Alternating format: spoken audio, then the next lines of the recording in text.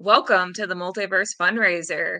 You are watching our comics and World War II history, which is a huge topic because comics and World War history basically go together like peanut butter and jelly. If you don't know much about this subject, you're going to learn a little today, whether you like it or not. Um, I'm going to start off with my favorite story. So, Captain America was fighting Nazis before the US was. Jack Kirby helped make that decision, and there was a iconic Captain America cover where he is punching Hitler in the face. And so there were some Nazi sympathizers who showed up to the offices and were like, "Hey, who's this guy who's drawing Captain America? We want to fight him, right?" So the people in the office were like, "Jack, what do we do?" And Jack's like, "Well, obviously, I'm gonna go down there and show him what's what." He rolls up his sleeves. So people in the office are like, "Jack, no." But he rolls up his sleeves. He goes downstairs. By the time he gets downstairs, they're gone because they're punks who could not stand up to Jack Kirby, who also did end up going overseas and actually fighting Nazis. So what you can take away from this is Jack Kirby's a badass, just like the character that he helped co-create. But before I bring in my panelists, before we really get down to brass tacks about this, I'm going to roll our little ad so you know what this is all about. We're raising funds for Comic Books for Kids, which is a fantastic charity that's close to all our hearts. So here you go. And this is what we do. We do this every day. On Christmas Day, I was getting emails from hospitals. On Christmas Day, I was responding. Sickness doesn't take a break. We are there for the hospitals. We are there for the kids. We will do whatever we can do. And as I look and talk to you, and I talk to all the people who are watching this, be a part of this. However you want to be a part of this, be a part of it. If you can send us $5, send us $5. Send us 5 comic books, a Funko Pop, a toy, a children's book, send it to us. However you want to make a difference, because we're all in this together. And here's the cool news. Nobody knows who I am, and here's why. When we give these materials to the hospitals give it to the kids and the parents. Comic Book for Kids and my name never shows up. When this stuff goes to the military, when my comic shop send the pallets, my name is never there. And that's great. That's all right. Because it's not, as I said, about us. It's not about promoting who we are. It's about all of us together in the industry making a difference for so many. And that's what we're about, Kelly. And that's what we do every single day of the year. So there you have it. You can donate a few different ways. You can go to our Facebook page at the Multiverse Fundraiser, or you can go directly to Comic Books for Kids. And even if you're watching this long past our fundraiser, you can still donate at Comic Books for Kids. So I'm going to bring in my first co-panelist, John Pica. So here's Johnny. Hey there, friends and foes. Good afternoon, Multiverse. This is John Pica, the prophet of pop culture. You can call me Johnny Beyond if you dare. And Kelly, I'm so excited to be doing the Multiverse fundraiser. If it weren't for my mom bringing me a stack of comics when I was in the hospital at 5 years old getting my tonsils removed, we would not have Back of the Cereal Box and the Cereal Box Network. We would not be doing what we are doing right now today if it were not for getting comics in the hospital. And it all started there for me. My love affair with comic books and science fiction and action and adventure. And so I'm a big believer in the whole mission of comic books for kids. It's so important in ways that people can't even imagine. And if you haven't seen the interview with Mark Weiss, was that Friday that you guys did that? where he talks about and shares the stories of how comic books have impacted kids and families in the hospital. You really got to go back and watch it because it's unbelievable, the stories that he has to share. He was generous enough to give 2 interviews. So we had one as part of our pre-recorded programming on Thursday, where he shared some stories, and he also got more into how he built up the charity from the ground up. And then on Friday, he shared more stories. Both panels, I had to hold back the tears. On Friday, Willow Schuyler joined me, and then Andrea Starnes, my Cosplay Cafe co-host, was doing the admin stuff in the background, and we were all just in tears because he is a man with a beautiful heart, a beautiful vision, and those stories just get you because real people are being touched by this. It's absolutely beautiful. Yeah, it's pretty fantastic, and I'm so glad that we've been able to be partnered with them over the last 3 years, and kind of culminating with the Multiverse fundraiser in a more focused network-wide endeavor. So, yeah, very, very cool, and I'm super excited about this topic: comic books in World War II and how comic books influenced World War II. I can't wait to get into this. This is going to be a lot of fun.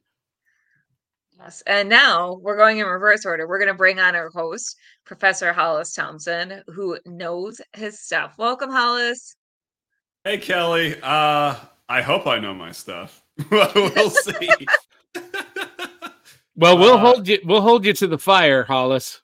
There you go. As one of my English professors when I was a student, Dr. Davis always said, once you become an academic, you realize how much you don't actually know about your own topic. That's what it does for you.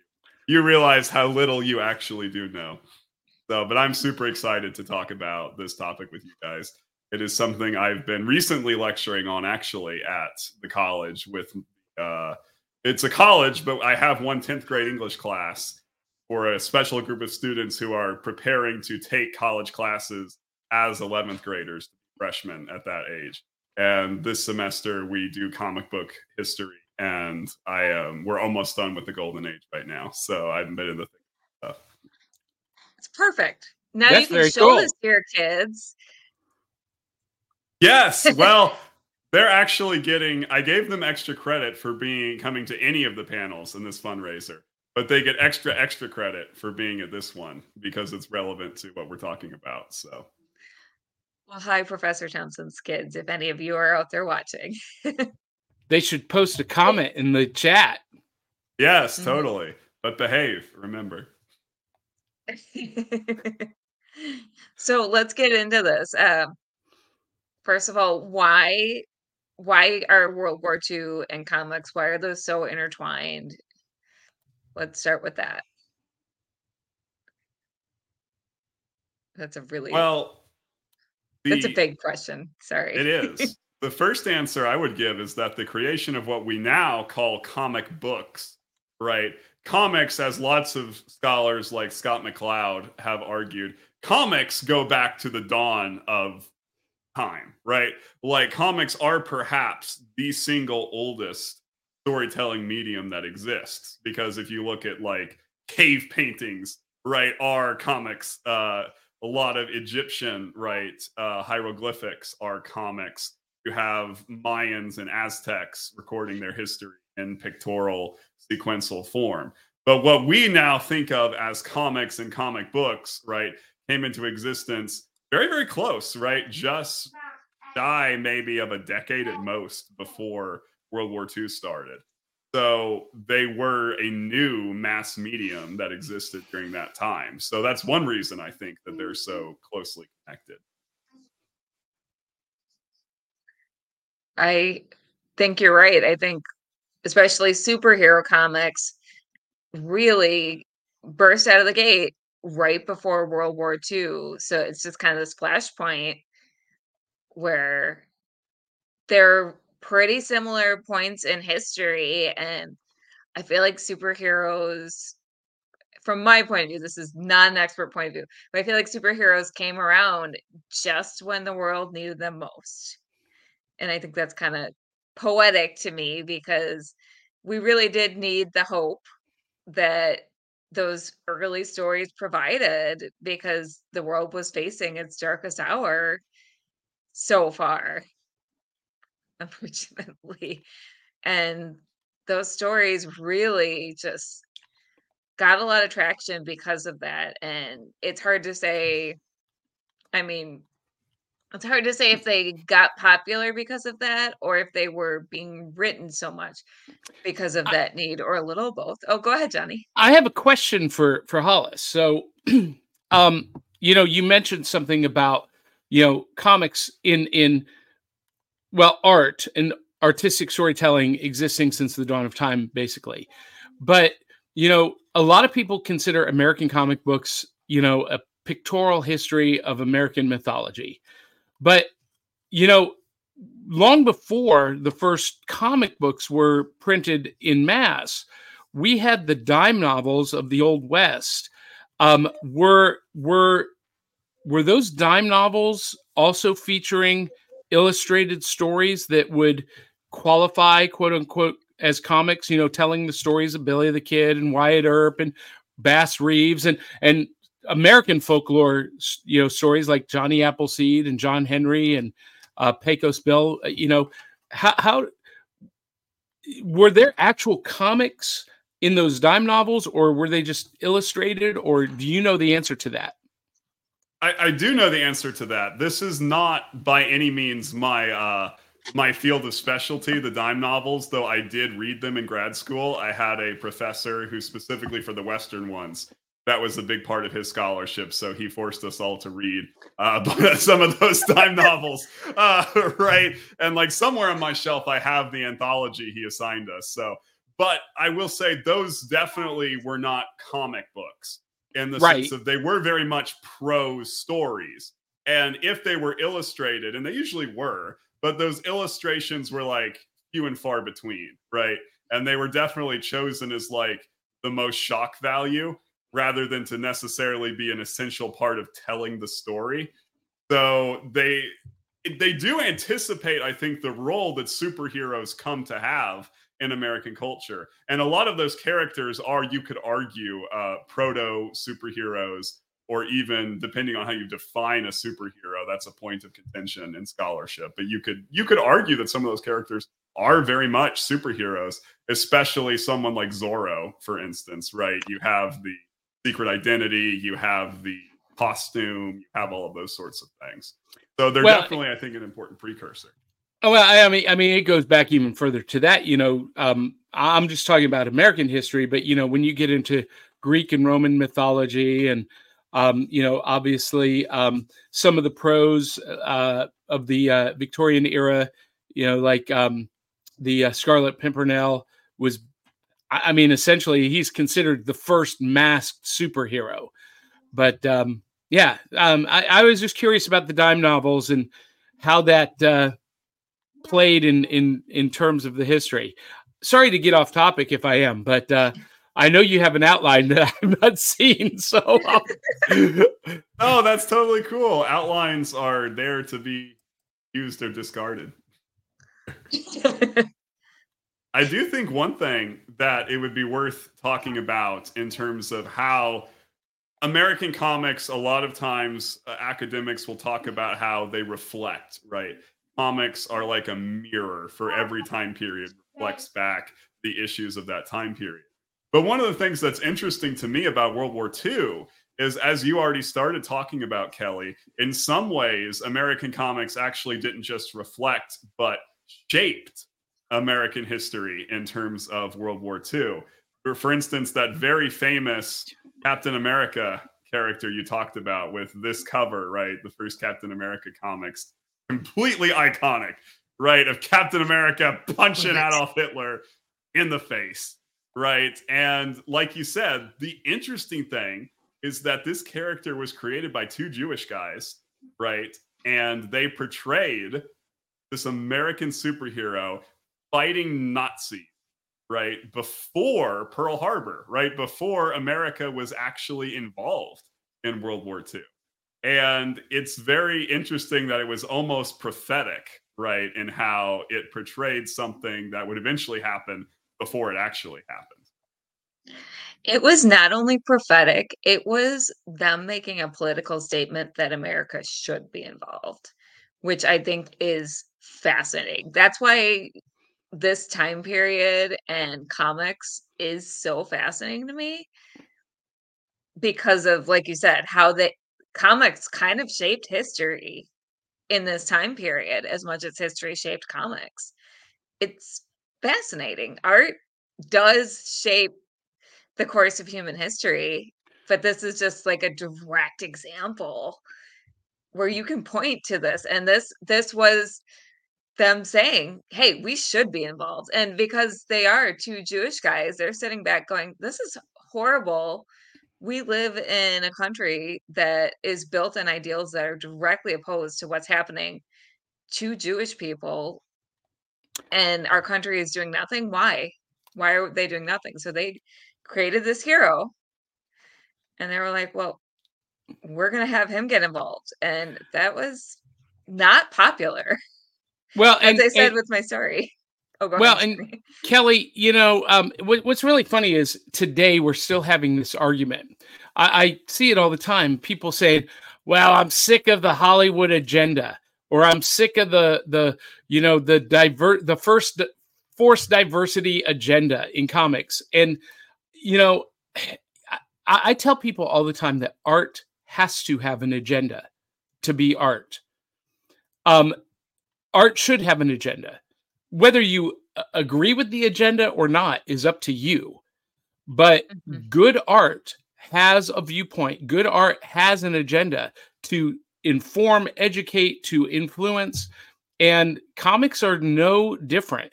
And, we're obviously talking about World War II agendas and influence, but we saw it all the way through the civil rights movement, through the 80s with the comics fought against the stigma of the satanic panic. And there's always been an agenda in comics, and I love that it really comes out full bodied during World War II. Me too. Also, Molly Daniels says, hello, all. I just finished reading The American Way about the relationships between a Jewish immigrant, the creator, distributor of Superman, and Marilyn Monroe. Very informative. Okay, I need to read that. That's kind of cool. It sounds really interesting. I haven't read that one. Molly, can you inbox that to me so I don't forget? Because I will, because my mind is a sieve right now. Please. Go ahead, Hollis. No, you go ahead. I have a question. So, because I'm sure we're going to get into this, but my background is in theater and in particular stage magic. And during World War II, magicians were employed a lot as spies and as strategists. Neville Mescaline in England created an illusion to make the British Navy look 10 times larger than it was. And the American playing card company, Bicycle Playing Cards, printed playing cards with maps of Europe. When you assembled the cards, it gave you a map of Europe to soldiers. And they printed playing cards with secret messages in them. And I'm just curious if comic publishers did the same thing. I know there were cartoons made that included secret messages and secret information, but did comic books do the same thing? If they have, no one has figured it out yet. Okay. So, as far as I'm aware, that sounds like the great topic for somebody's dissertation, to be honest with you, is to figure out if there were any secret messages in comic books. One thing, this is something I also thought it was worth talking about. What's interesting is that a lot of people don't necessarily understand this, but during World War II, America, the governmental structure became a communist country, right? The Yeah. government took over the means of almost every type of production in the country because the idea was this is a world war, and if they're going to survive, all hands need to be on deck. There needs to be a centralized control of everything to make sure that they can do everything as efficiently as possible to get out of here. And one of the only industries to actually avoid that happening to was comic books. Comic books did not actually get controlled by the government. But what's interesting is that let me put it this way, the sole single greatest customer of the comic book publishers was the American government, because they were buying the lion's shares of the copies of the comics and shipping them out to soldiers overseas. Well, and that's why they asked that question, because I knew that was happening. Exactly. So what somebody would have to figure out is how closely was the government actually working with the publishers of those comics, right?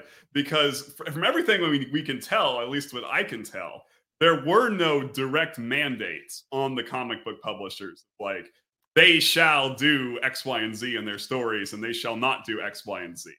But at the same time, we know that comics were very propagandistic in nature. And yes, that is very. But the irony is that it looks like that wasn't because the government was directly controlling them, as in dictating what they did, but as they were the single greatest customer of those comics, right? They were doing everything they possibly could to make sure that the government was happy with them, right? Yeah. So that they didn't take those comics. Okay, so how do I get a university to pay me to study this? Because I want to do this study. Well, someone give me the money. You can enroll in a graduate program, but that's going to cost you money rather than the other way around. Dang it.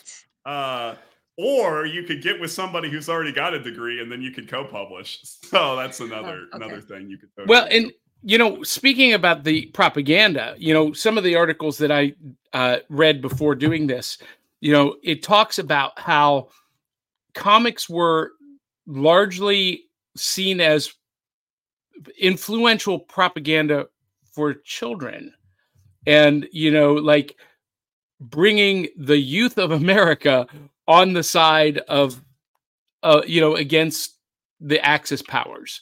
And I wonder if that's why yes, they shipped a bunch overseas to soldiers to read, but I wonder if the federal government just kind of thought, well, this is just fluff entertainment, and was kind of like they were kind of above overseeing it.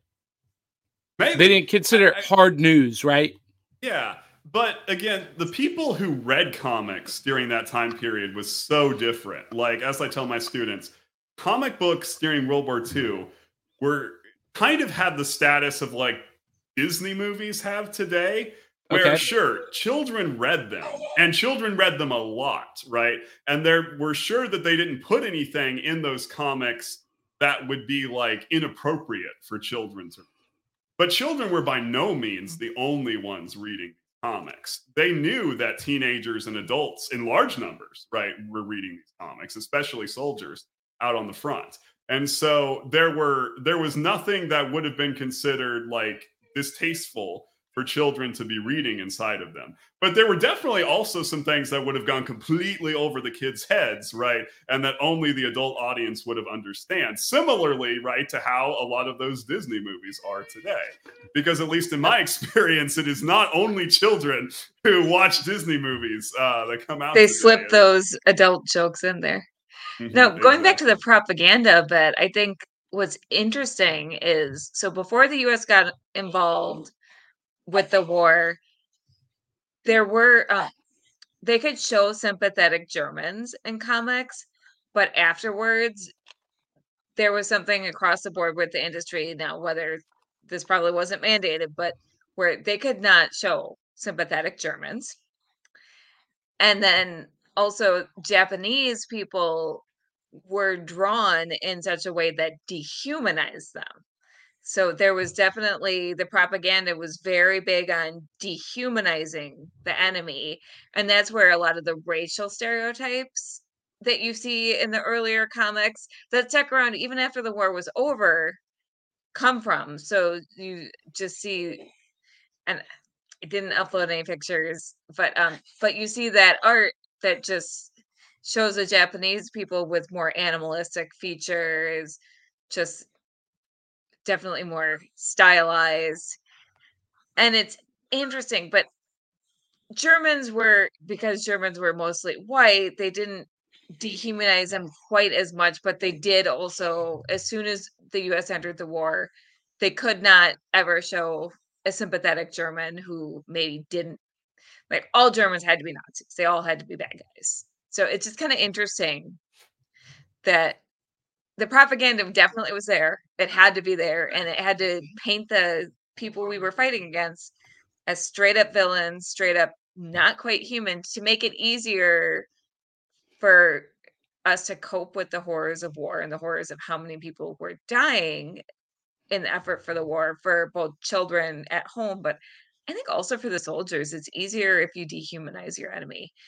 And I think that's one of the reasons why maybe soldiers gravitated towards comic books and found comfort in comic books, because it simplified this mess they were in. Well, I think you're right on the money.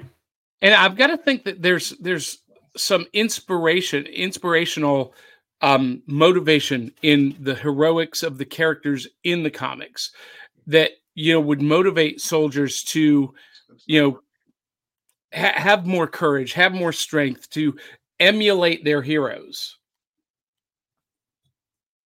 So, like, in comics today and in a lot of media today, there's, I think, this striving for complexity, right, in terms of characters. And usually what people mean by that is characters who are flawed, right? Characters who have these issues. You don't really see flawed superheroes in the Golden Age. There's a couple things, but they're very, very minor. Like, the biggest one I can think of is the fact that in the Wonder Woman comics, right, the fact that Diana still has these romantic feelings for a guy who really, frankly, is kind of a loser, right? Like, Steve out of her league. She's way out of his league. Exactly. Is like somewhat of more of like the one thing, right, about her character that is not like just inhumanly perfect, right? And so, but besides that, and even that is kind of like, a pretty minor thing as sort of character flaws go. But I think that was kind of the point, right? And I don't think that Golden Age comics are actually boring for having superheroes who are flawless. I think that the stories still work, especially when, like you guys have already been saying, when the people who are reading these comics were in an environment where they knew that straight up evil was very real, right? And they needed the hope, I think, of very simplistic superhero stories where you have a good guy versus a bad guy, right? And the good guy always comes out on top. It might be a very hard struggle, but he will, or she, right, Wonder Woman and Black Canary, come out on top at the end. And they needed that hope, because in the real world, they didn't know if the good guys were going to win, right? They didn't know for sure what the outcome of this war was going to be. And they needed to cling on to something to say that the good guys will win at the end of this thing. So I like David McDonald's contribution that comics were also a reminder of home, which is also important when they're so far away and in such an alien environment like a combat zone, which, yeah, absolutely. Yeah. And it's interesting that most of the superheroes were never depicted on the front lines, right? With the exception of Captain America and Wonder Woman, right? Those were more or less the only two who were actively participating. And, that was something that I was going to ask you about, because in the modern age, the 80s and beyond, stories have been retconned to where our superheroes, DC, Marvel characters were actively involved in the front lines, but during the actual era, they weren't. And I've always wondered why. Sorry, I was a little bit distracted. Can you say that again? I am also a flawed human. That's okay. So, like if you read DC's All-Star Squadron from the 80s, that depicted the Justice Society of America actively engaged in the front lines. And Marvel has gone back and retconned a bunch of their stories that Captain America wasn't alone on the front lines with the invaders and whatnot. But during the actual war, during the era, that was rare. Like you mentioned, Captain America and Wonder Woman was about it. And I've always wondered why that was. Why didn't they have Superman flying in and taking out, entire battalions and whatnot? Well, they came up with an in-universe explanation for why Superman wasn't there. I just discovered this a couple days ago, actually. They had him Clark Kent fail the military exam when he got drafted because it was because of him being Kryptonian, right? He failed the eye exam because he accidentally used his X-ray vision and was reading the chart in the other room instead of the one that was in front of him. So that's how they came up with an in-story explanation for why Superman wasn't on the front line.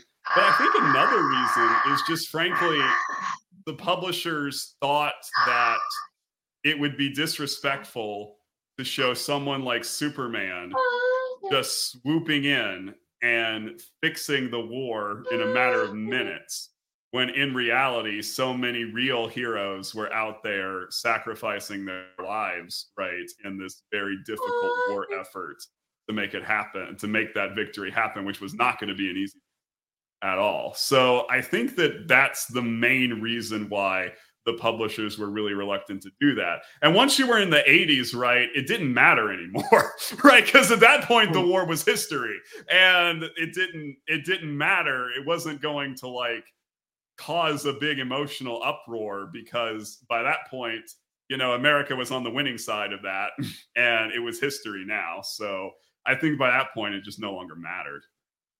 There is specifically an essay written about that, about why Superman didn't go into World War II, that cites the exact reasons you just gave, Hollis. And it was a conscious decision because it would not ring true to the troops. It would be a slap in the face, and it would be painful to read. It wouldn't provide comfort. It wouldn't provide hope. It would defeat the purpose of what comics books stood for in that era.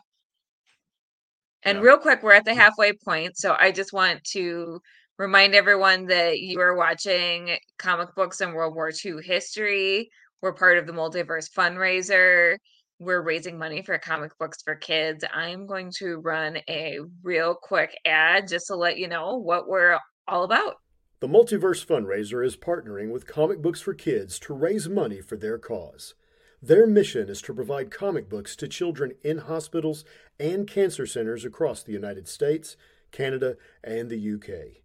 We believe in the importance of providing stories that promote hope and bravery to kids who are facing things that are scarier than any supervillain. And we truly believe in this cause. To donate, you can either go to our Facebook page at www.facebook.com/The Multiverse Fundraiser or directly to comicbooksforkids.org. And we are back. Yeah, one thing I also wanted to show you guys, if that's okay, with the propaganda aspect of heroes, is even though they weren't ever portrayed in the comics on the front lines, there were a lot of covers that were very propagandistic, patriotic covers that had no relation to any of the stories inside the comics, but were designed to be that kind of propagandistic. Some of them are a bit unnerving for people who know these characters like their modern day versions. Like, for instance, this Batman one, right? is quite different from the modern Batman that doesn't use guns, right? To having a Gatling gun, Robin feeding him the ammo and mowing him down. I love this. Keep those bullets flying. Keep on buying war bonds. You know what, though? Batman did use guns for quite a while until they decided to give him an in-universe reason to not use guns because they wanted to be more child-friendly. So, for sure. But once again, the war bond thing, and you'll see that in all kinds of these kinds of covers, right? And what was going on there was war bonds, for those of you who don't know, were basically a loan to the federal government of your money, right? You would buy a bond for however much money it was. And they were being used to raise funds for the war, right? To be able to cover the production of weapons and vehicles and all those sorts of things. And so that was one of the ways that comics were most effective, probably at propaganda, was to convince people to go ahead and buy those war bonds or to do other things like recycle, right? The reason Golden Age comics are so scarce today is because most of them were recycled in the different paper drives because paper was extremely scarce. So one of the ironies of those things. And this is one of my absolute favorite covers from the Golden Age. With Batman and Robin. I want to read this story if there was a story to go with this. Someone write there the story. Wasn't. There wasn't. I know, but I want it. You know what's for the 4th of July. Exactly. And right there we see it again, buy war bonds. And you know what's ironic about that is that the government never really paid back those bonds. They just convinced people to buy more bonds and reinvest. There are people who bought war bonds during World War II still alive today that have never been paid back, cashed out. They're still in investment accounts somewhere. I find that hysterical. Well, as we all know now, the federal government tends to be very bad about paying off its debts. So that's how it goes. Thank you for saying it so I didn't have to. I will be frank about that. Well, you know, the best thing that the American government does is break things and kill people. Did I just say that out loud? Oh, boy. If this feed gets cut off, y'all know NSA, why. hello. As I put another comic cover up, so this Haley is also... Haley wants to know, but do people still have the war bonds as an investment? Some do, yes. There's a large pool of unpaid war bonds that have just been reinvested every time the bond comes due. Literally, the federal government convinces those investors to just take the dividends and reinvest them into more bonds. What have we started? Apparently, this is our Nerds Unite Against the Government panel, according to Crandall McDowell. We are starting a revolution here, in addition to raising money for charity. No, we are not starting a revolution. NSA, that is not true. Not true. Not really. That was a joke. That was a joke for legal purposes. That was a joke. It was a joke. You really have Hamilton to blame for it, though, because it goes back a lot deeper than just World War II in American history. The relationship with debt. Also, hashtag not a history professor, by the way. But it does go back to everybody's favorite founding father without a father. Alexander Hamilton was the first one to begin this whole go into as much debt as possible because that's a good thing. So there you go. Alexander Hamilton. His name is Alexander Hamilton. This cover I also enjoy immensely. It was one of the latest, actually, from the tail end of the war. Yeah, it was promoting something called the Seventh War Loan, which was where they were still trying. They had beaten Hitler by this point, right? But they still were in this thing until it was over. And so they were having to try harder to convince people to still be invested post Hitler being out of the picture, which was the Seventh War Loan. And so that's where this came into play. Well, and without the Seventh War Loan and the bombing, the atomic bomb being invented, we would not have Godzilla. So, That is something I Great think apps. that's also has to be talked about if we're going to discuss comics of World War II, is that right after World War II, there is a crash in the comic industry. And part of that comes from the military no longer buying comics for soldiers, right? That's their biggest customer is gone right now. And then secondly, I really think, and this is my opinion as a scholar, and there are other scholars who will disagree with me about this, so I'll put that out there. But in my opinion, I think there was also a psychological reason that superheroes just go out of popularity really fast after World War II. And I really think that is because of how World War II ended, and how I think for a lot of people they didn't believe in good guys anymore, right? Well, what a slap in the face to returning soldiers who are wounded, they've lost limbs, they've lost eyes, they've become disabled, to be putting these perfect godlike characters up in front, because that's when we saw the Western genre of comics become overwhelmingly the most popular. Real people, in real situations, but not in contemporary era.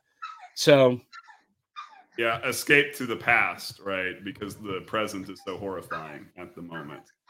But in similar to the Godzilla stuff, this is also the immediate post-war period is where you have the birth of manga, right? The beginning of Japanese comics, because with the American occupation of Japan, right, those American soldiers brought their comic books with them, right, that they had gotten from the federal government.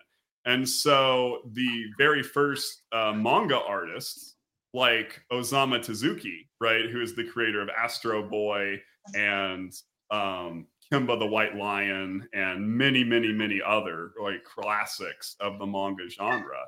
He was inspired, right, by his own life, first of all, because he was an eyewitness to the atomic bomb. He saw the mushroom cloud himself, right, with his own eyes. And he saw the fallout from that. But then he also had the influence of the American comics coming in, right? And so you mix those together and you get Astro Boy, right, basically. And yeah. That's super fascinating. Something I never even thought about. But I mean, that makes perfect sense. Today's modern manga is born of World War II and American comic books. Mind blown. Yeah.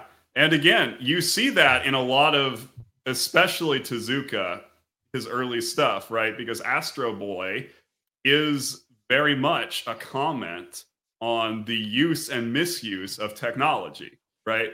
Because Astro Boy is a robot, right?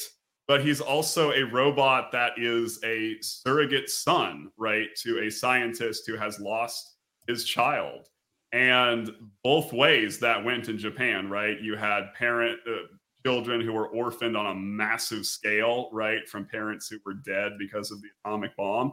And you also had the other way, parents who lost their children because of that. Again, I've not watched it because I know myself and I know I can't take it. But if you want to get an idea for this, watch Grave of the Fireflies, right, by Studio Ghibli.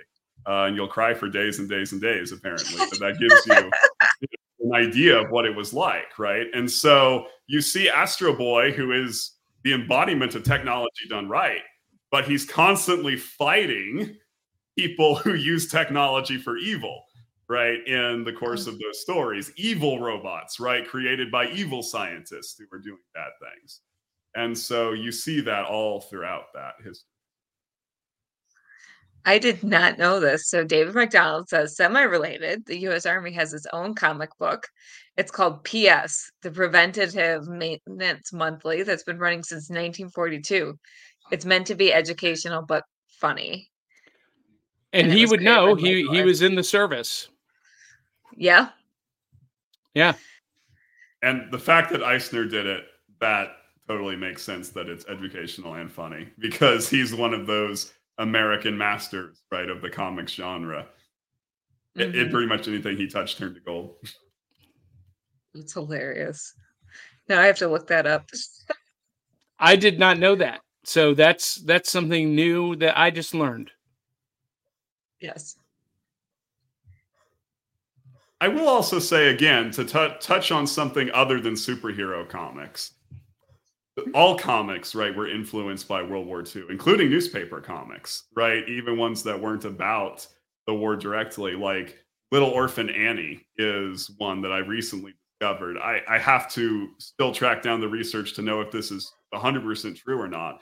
But it appears that something that the creator of Little Orphan Annie put in the Annie comics became real later, which was he had Annie create this kind of like organization of kids who were dedicated to like became organized into like ranks, and they had sergeants. Like Annie was the sergeant, I think, of it, and they were dedicated to collecting materials, right, that could be useful to the war effort, like scrap metal and things like that. And again, I'm not going to say for sure that it's true yet. I'm still waiting for some books to come in from Interlibrary Loan to know 100% sure if this is real. But it seems like there were real kids who then actually did that, right? Who organized themselves in those types of things because of Little Orphan Annie. Well, my father used to tell stories about being part of the Akron Youth Auxiliary in Akron, Ohio. And that's what they did, is they went door to door with their wagons collecting, pots and pans, broken radios and toasters and paper and all of that, and taking it to the recycling center. And that's what they called it, was the Youth Auxiliary. But, that's pretty cool. That may very well have been because of Little Orphan Annie. Does that happen? That's awesome. And I only know this because I did several productions of the musical Annie, both as Rooster Hannigan and Daddy Warbucks. The original musical production ends with America like preparing to leave World War II with FDR's New Deal. And the finale number was, "We'll have a new deal for Christmas." And it was all about winning the war and ushering in a new golden age for America. Oh, wow. And you know what's so ironic about that is that the creator of Annie, and I'm sorry, his name is slipping my mind right now. I can't remember his name. But he was a very, very staunch libertarian, and he could not stand FDR. And as a matter of fact, in the comics, there's a whole period of 4 years during one of FDR's terms where he got reelected. The character of Daddy Warbucks hated FDR. And when he saw that he got reelected, he went into a coma for 4 years because of learning that FDR had been reelected. So for 4 years of Annie stories, Daddy Warbuck was just in a coma because of FDR being reelected. Oh my gosh. I did not know that. Martin Charnin was his name.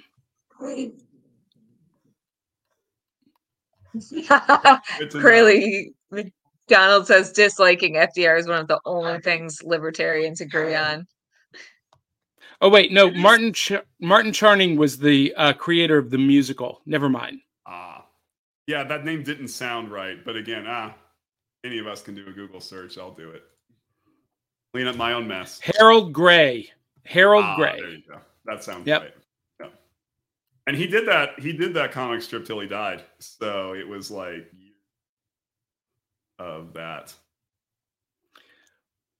Well, Little Orphan Annie is a cultural phenomenon in itself. If you guys didn't know this, and this makes sense to the point that you spoke of, Hollis, about Annie organizing, community groups and whatnot. If this is true, today there's still an organization nationally called Annie People. They are fervent fans. They're kind of like Deadheads. They travel the country and go to productions of Annie. They collect Annie memorabilia. I mean, it's a big, big thing.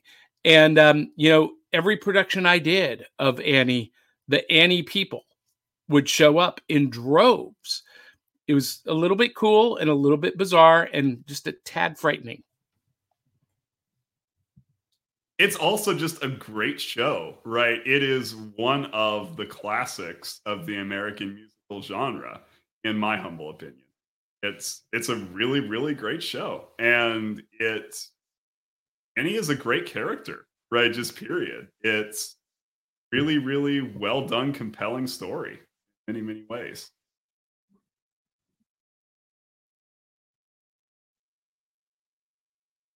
I will also say, oh no, I was going to ask, what else did you have that you wanted to hit on your outline, since we're running low on time? we have pretty much made it through. We've hit all the major points I wanted to talk about. Are there any maybe comments from the audience about questions that they want to ask any of us about comic book history during World War II? Well, the audience has gone a little quiet, so I think we've stunned them with our intellect. Oh. I wanted to make a point about the fact that during World War II, things got very interesting for women, and women absolutely, their roles changed because men were going off to war, and that was reflected in comics. I mean, obviously, Wonder Woman came along during World War II, but also you had other more minor comic characters, their roles were changing. So there was a comic where Mary Marvel was going around doing things in America. I forget the exact, but I think she was like working in a factory or something. And just but you also see women becoming more empowered. And then when there was that other shift where the men came back from war, you saw the pushback and the seduction of the innocent, and all of a sudden Lois Lane was Superman's girlfriend and nothing more.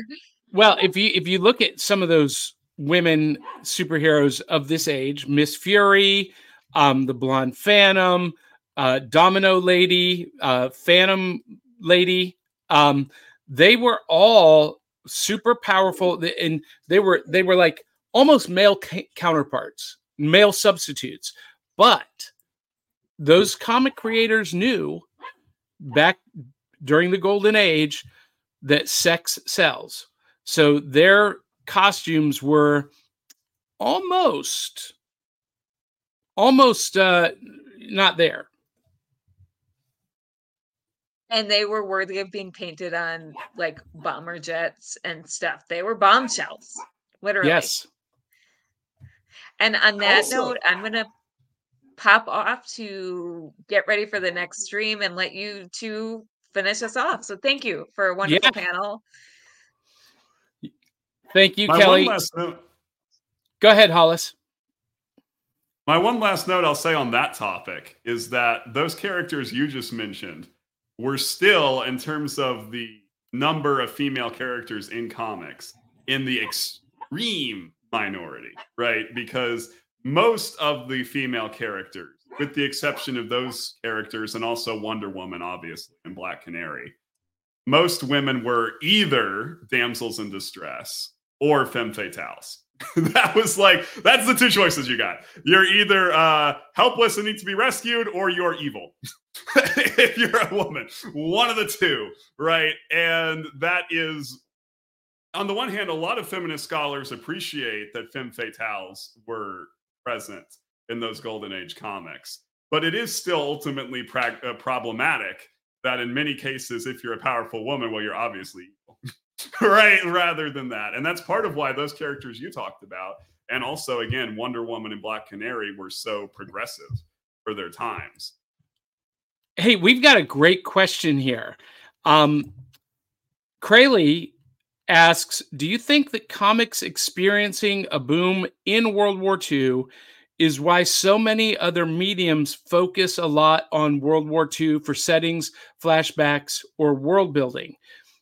And I would say that partly yes, but there are other reasons. But what say you, Hollis?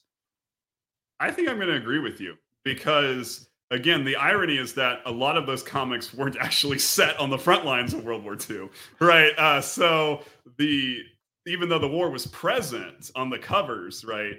Again, except for Captain America and Wonder Woman, the stories weren't necessarily wartime settings. So I'm not sure how much comics actually influenced like World War II, like the front lines of World War II.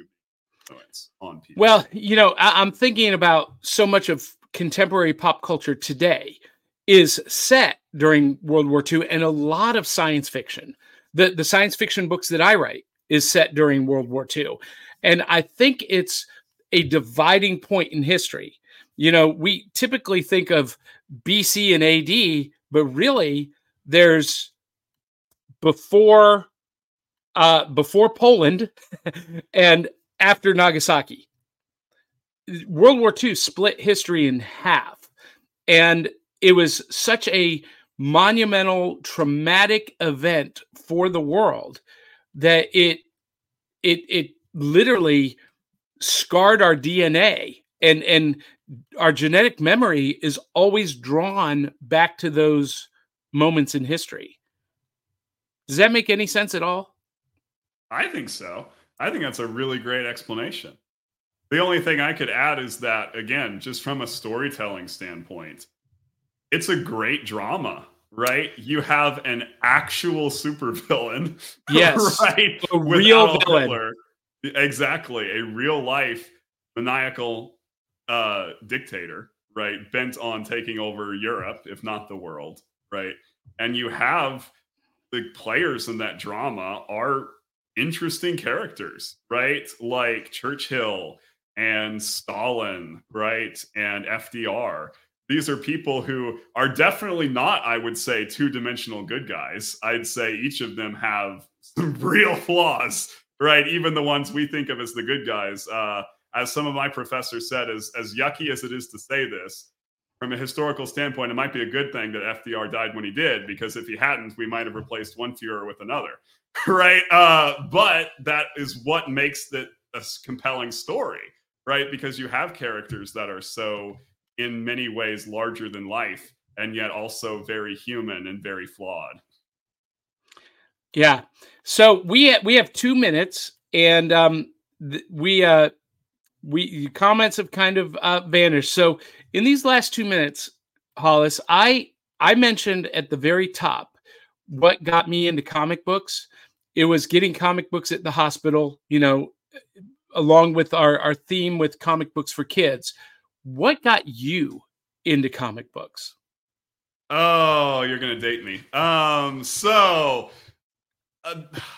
Ironically, it is superheroes that got me into comic books, because I was first familiar with superheroes from other mediums, specifically from movies and TV.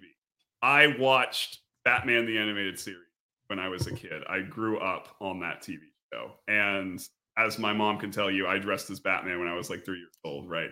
And it was because of learning about those characters from those mediums. And I don't know when it came, but eventually I discovered a comic book and realized that these comic books were about those superheroes, right? And then I was like really wanting to read those comics because of those superheroes. So that's the main reason. You came to comics after they left the newsstands. Yes, very much so. What a wonderful time that was, to be able to go to your grocery store, your drugstore, and half the newsstand was comic books. And definitely that was the case during World War II. I've seen pictures of those newsstands, and comic books pretty much dominated the newsstands during that time.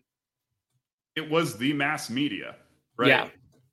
Besides radio, that was basically it, right? Wow. You didn't have other things. Wow. Well, we want to thank everyone for tuning in. We are at the top of the hour. This has been Comic Books in World War II with Dr. Hollis Thompson. And not doctor, professor. So sorry. No. That's so I take a step down, right? I don't want people to think I'm more than I am. So that's that. Prof is a step down from doctor. Well, Professor Hollis Thompson. And Hollis, thank you so much for being a part of the Multiverse fundraiser. You always add so much texture and richness. And we want to thank everyone who has been watching or listening. You will be able to hear this back as an audio podcast in the next couple of weeks. And if you're wondering, okay, what is all of this comic books for kids thing? You can donate and help their mission at 4kids.org or cb4k.org, or you can go to our Facebook page, The Multiverse Fundraiser, and click donate right from the Facebook page. And that would be great. We are about halfway, a little bit more than halfway to our goal. We have a goal of 1,500. We're a little over 900. So all of you who have been participating, watching, listening, please, please, please, please donate to make sure that kids in the hospital get a comic book. And Hollis, thank you again to everyone watching. Love you, mean it. And we'll catch you on the back of the cereal box. Farewell. So long. Auf Wiedersehen, bonjour. I did that backwards, but that's okay.